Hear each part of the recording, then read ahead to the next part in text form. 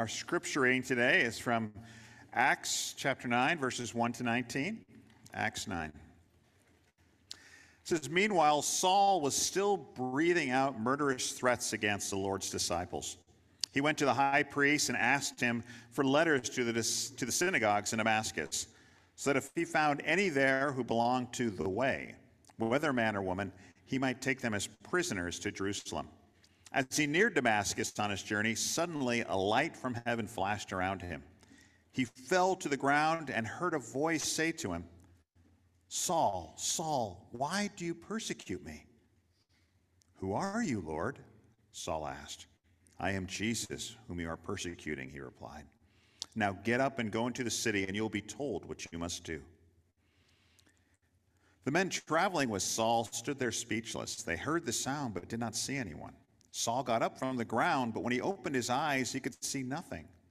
So they led him by the hand into Damascus. For 3 days he was blind and did not eat or drink anything. In Damascus there was a disciple named Ananias. The Lord called to him in a vision, 'Ananias.' 'Yes, Lord,' he answered. The Lord told him, 'Go to the house of Judas on Straight Street and ask for the man from Tarsus named Saul, for he is praying.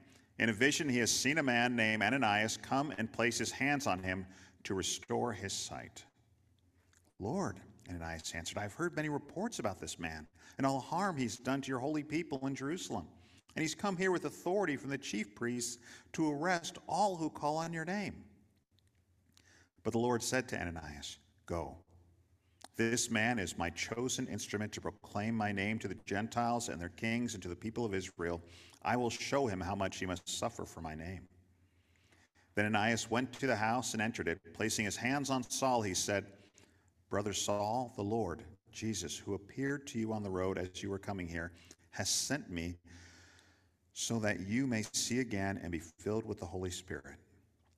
Immediately something like scales fell from Saul's eyes, and he could see again. He got up and was baptized, and after taking some food, he regained his strength. Saul spent several days with the disciples in Damascus." This is the word of the Lord. It's my pleasure to introduce our speaker this morning, Harold Jones. You've seen Harold more than a few times, either singing or leading various aspects of this worship service. Harold and his wife, Ganende, were born and raised in Sierra Leone. And I think shortly after coming here, right, you actually became part of this church over 30 years ago. Is it 35? 40. So a little more than a little.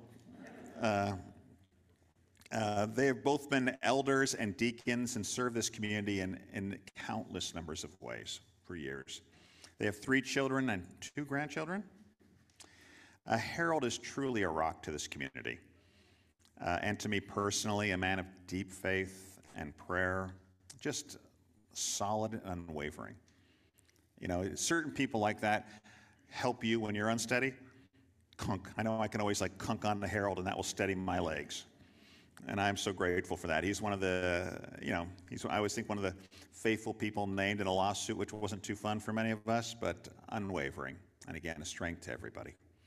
And a personal strength to me. He's a person I call on anytime I need prayer. I know at any moment if I feel shaken or something like that, I can, text or call Harold, and he will respond and pray.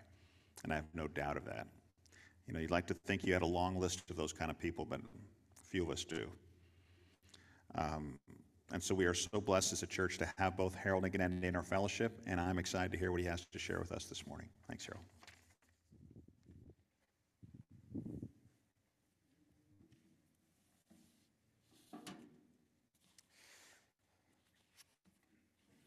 Thank you, Garrett. I was always concerned that maybe I'll come up here and the sermon pages will be gone.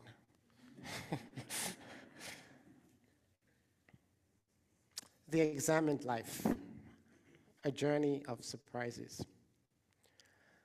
Journeys can be fun, exciting, and even surprising. If you were to tell someone you were going on a journey, they're much more interested in your destination than the origin of your trip. Destinations are really important.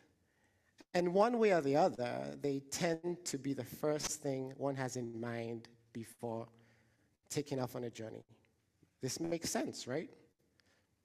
One can go on a journey alone or with companions, whether friends, acquaintances, etc.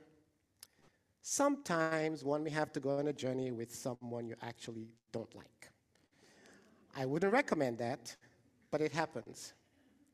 However, the destination is what we all rave about because it helps define the purpose of the journey in the first place.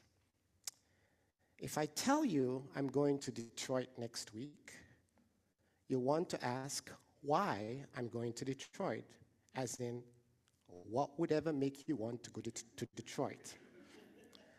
On the other hand, if I said I was heading to Turks and Caicos Islands next week, you would probably begin to think, this is going to be a fun trip. Luke, the biblical author who is believed to have penned the book of Acts, seems to be big on journeys and especially fond of highlighting destinations. If we consider destinations to somehow be linked to a purpose, then this is really not a surprise, as Dr. Luke introduces himself as a man of purpose. In the gospel by his name, Luke 1, 3-4, we read, "With this in mind, since I myself have carefully investigated everything from the beginning, I too decided to write an orderly account for you, most excellent Theophilus, so that you may know the certainty of the things you have been taught." Luke was purposeful in his writing, as he said, so that Theophilus, which means lover of God, would know the certainty of the things he had been taught. So, talking about destinations as related to the purposes for a journey are absolutely in line with accounts from Luke. He tells us in Luke 2:4 that Joseph and Mary head off to Bethlehem, as do the shepherds in Luke 2:15. Jesus in Luke 9:51 sets his face resolutely towards Jerusalem. Two disciples walk on the road to Emmaus in Luke 24:13. And now in Acts 9, Saul sets on a journey to Damascus. Coincidentally, all these journeys also bring surprises. Check them out. Anyway, so it was with Saul on his journey to Damascus. First, let's roll back a bit and see how this story unfolds. How did we get to Saul and Damascus in the first place?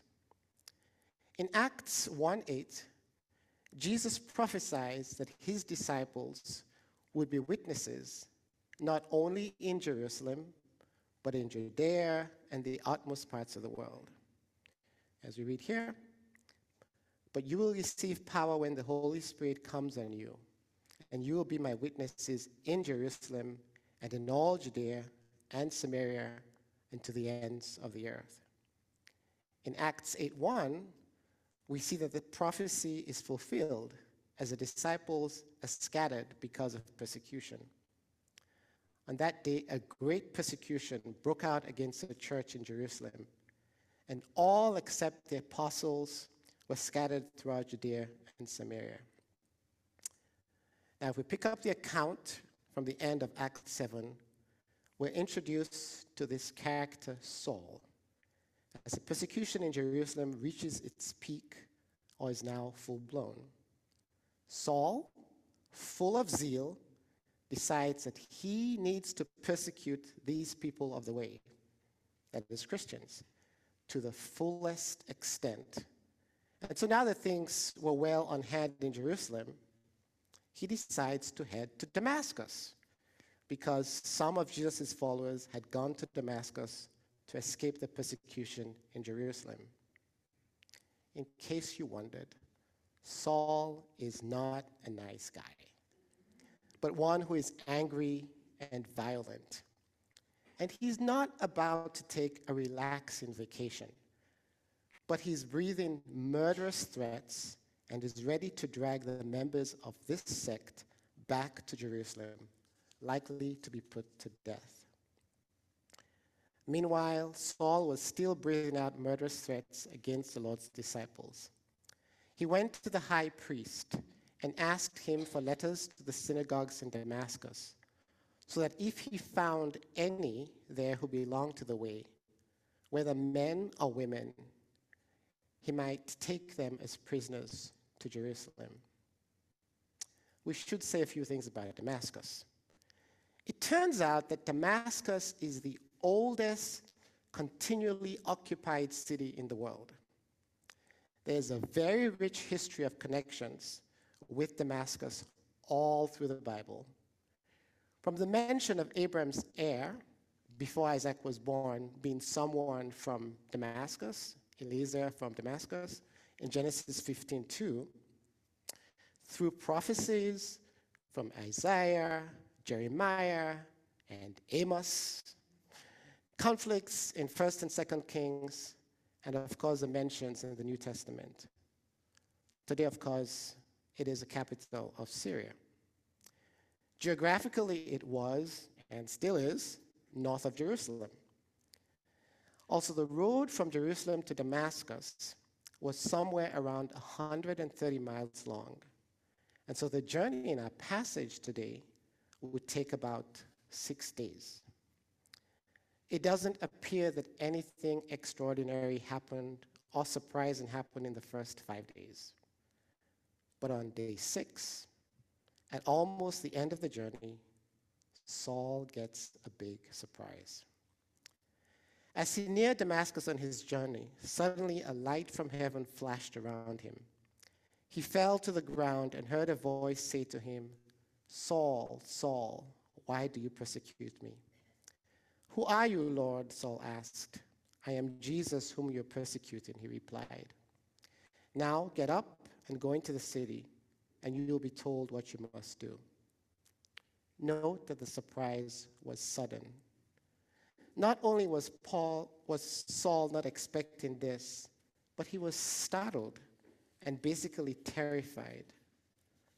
God wanted his attention, and he was not going to be subtle about it. We learned that there was both a bright light from heaven and a voice that spoke. First tip for the journey: when God wants our attention, he makes sure that we know that he demands it. I remember thinking when I first read this passage that it was night time, and this bright light lit up the night sky. And there's nothing in this passage that would make one think differently, except that there are other retellings of this journey. Acts 22:6 tells us that this event occurred during the day, around noon, when one would normally expect the sunlight to be at its brightest. This is one of Paul's own accounts in front of what actually was a mob in Jerusalem. The city was in an uproar, and they were ready to tear Paul to pieces, but he was given a chance to speak. Acts 22:4-7. "I persecuted the followers of this way to their death, arresting both men and women and throwing them into prison. As the high priest and all the council can themselves testify, I even obtained letters from them to their associates in Damascus, and went there to bring these people as prisoners to Jerusalem to be punished. About noon, as I came near Damascus, suddenly a bright light from heaven flashed around me. I fell to the ground and heard a voice say to me, 'Saul, Saul, why do you persecute me?'" But there's even more information from Acts 26:12-17 at Paul's audience with King Agrippa. On one of these journeys, as I was going to Damascus with the authority and commission of the chief priests, about noon, King Agrippa, as I was on the road, I saw a light from heaven, brighter than the sun, blazing around me and my companions. We all fell to the ground. And I heard a voice saying to me in Aramaic, Saul, Saul, why do you persecute me? It is hard for you to kick against the goads.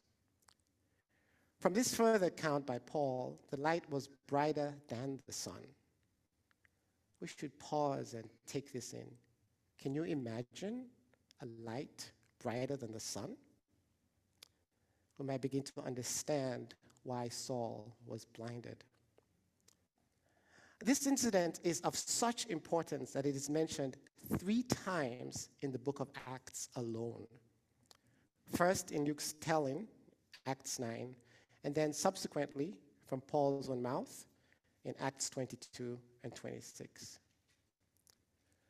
The next thing to note is when in the journey this sudden surprise happened. They were basically at the end of their journey, anticipating that the moment for which they had been waiting was close at hand. Why didn't God surprise Saul just as he started on the journey? Why wait till he was basically about to enter Damascus? Maybe you have something, a way of thinking, or something that you have been doing the same way for years. You're about to wrap it all up. Legacy secure. I mean, surely God isn't going to interrupt anything now. Everybody knows that this particular way is how you do things. You've been doing it the same way for 10, 20, 30, or 40 years. There's an established rhythm, and then suddenly, God springs something on you. Second tip for the journey. God has his own clock, which can be very, very different from ours. I don't know about you, but often when I'm on a long journey in the car, I appreciate the comfort that comes when the voice, be it Siri or another navigation voice, is there to direct me where to go. Usually it's not a conversation, unless when you're in the car alone and you can pretend you're having a conversation. Take a left to the next light, and I go, I don't want to take a left. You think you know where I'm going better than I do? Then make a U-turn as soon as you can. And I say, there's no way I'm going to make a U-turn. Look at all the traffic. Saul hears a voice, and it's not really a conversation. Despite the fact that Saul is asked a question, it is one for which he has no answer.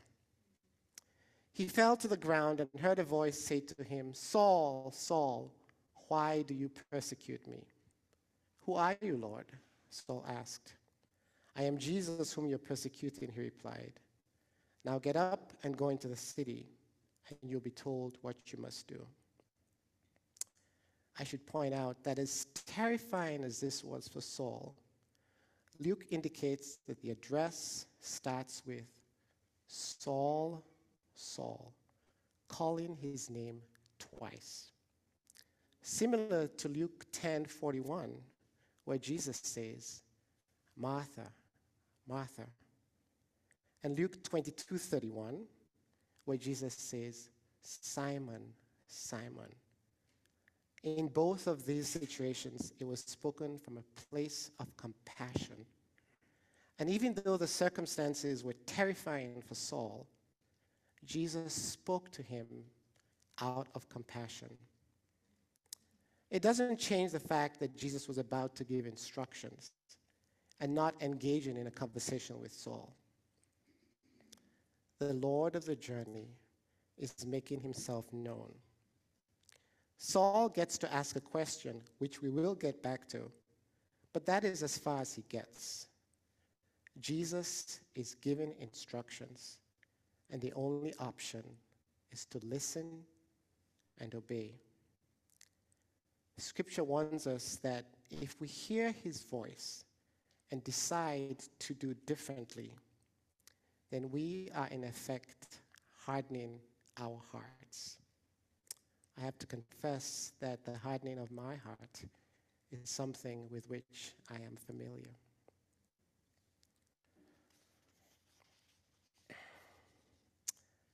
As far as Saul was concerned, he was just chasing down people who were making a mockery of Judaism.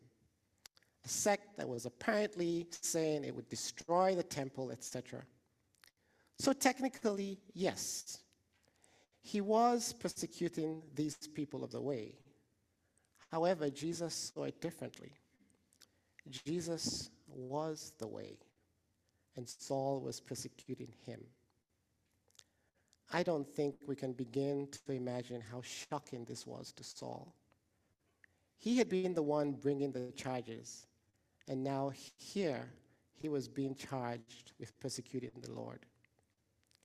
How would we react when the tables are suddenly turned on us? Suddenly you're no longer the hero, but the one who is in the wrong.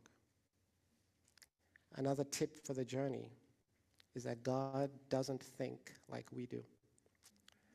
Isaiah 55:9. As the heavens are higher than the earth, so are my ways higher than your ways, and my thoughts than your thoughts. To make matters worse, as the account is told, Saul gets up from the ground blind and had to be led by hand into Damascus. The irony that the man who with power and authority was planning to drag people out of Damascus was being led powerless into Damascus. There, during the first 3 days of his blindness, he neither ate nor drank anything. It might not be too far of a stretch to imagine that Saul was still in shock after meeting the Lord of the journey.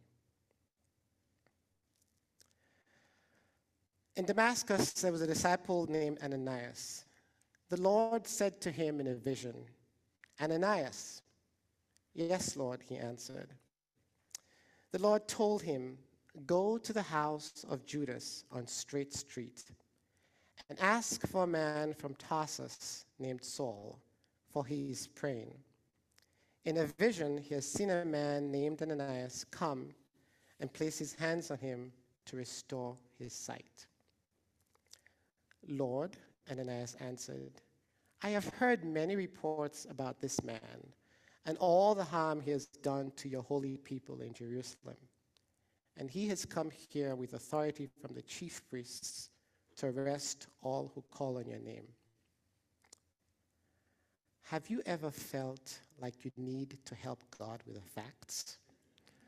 Just in case he was busy and missed something? I think this took incredible courage from Ananias.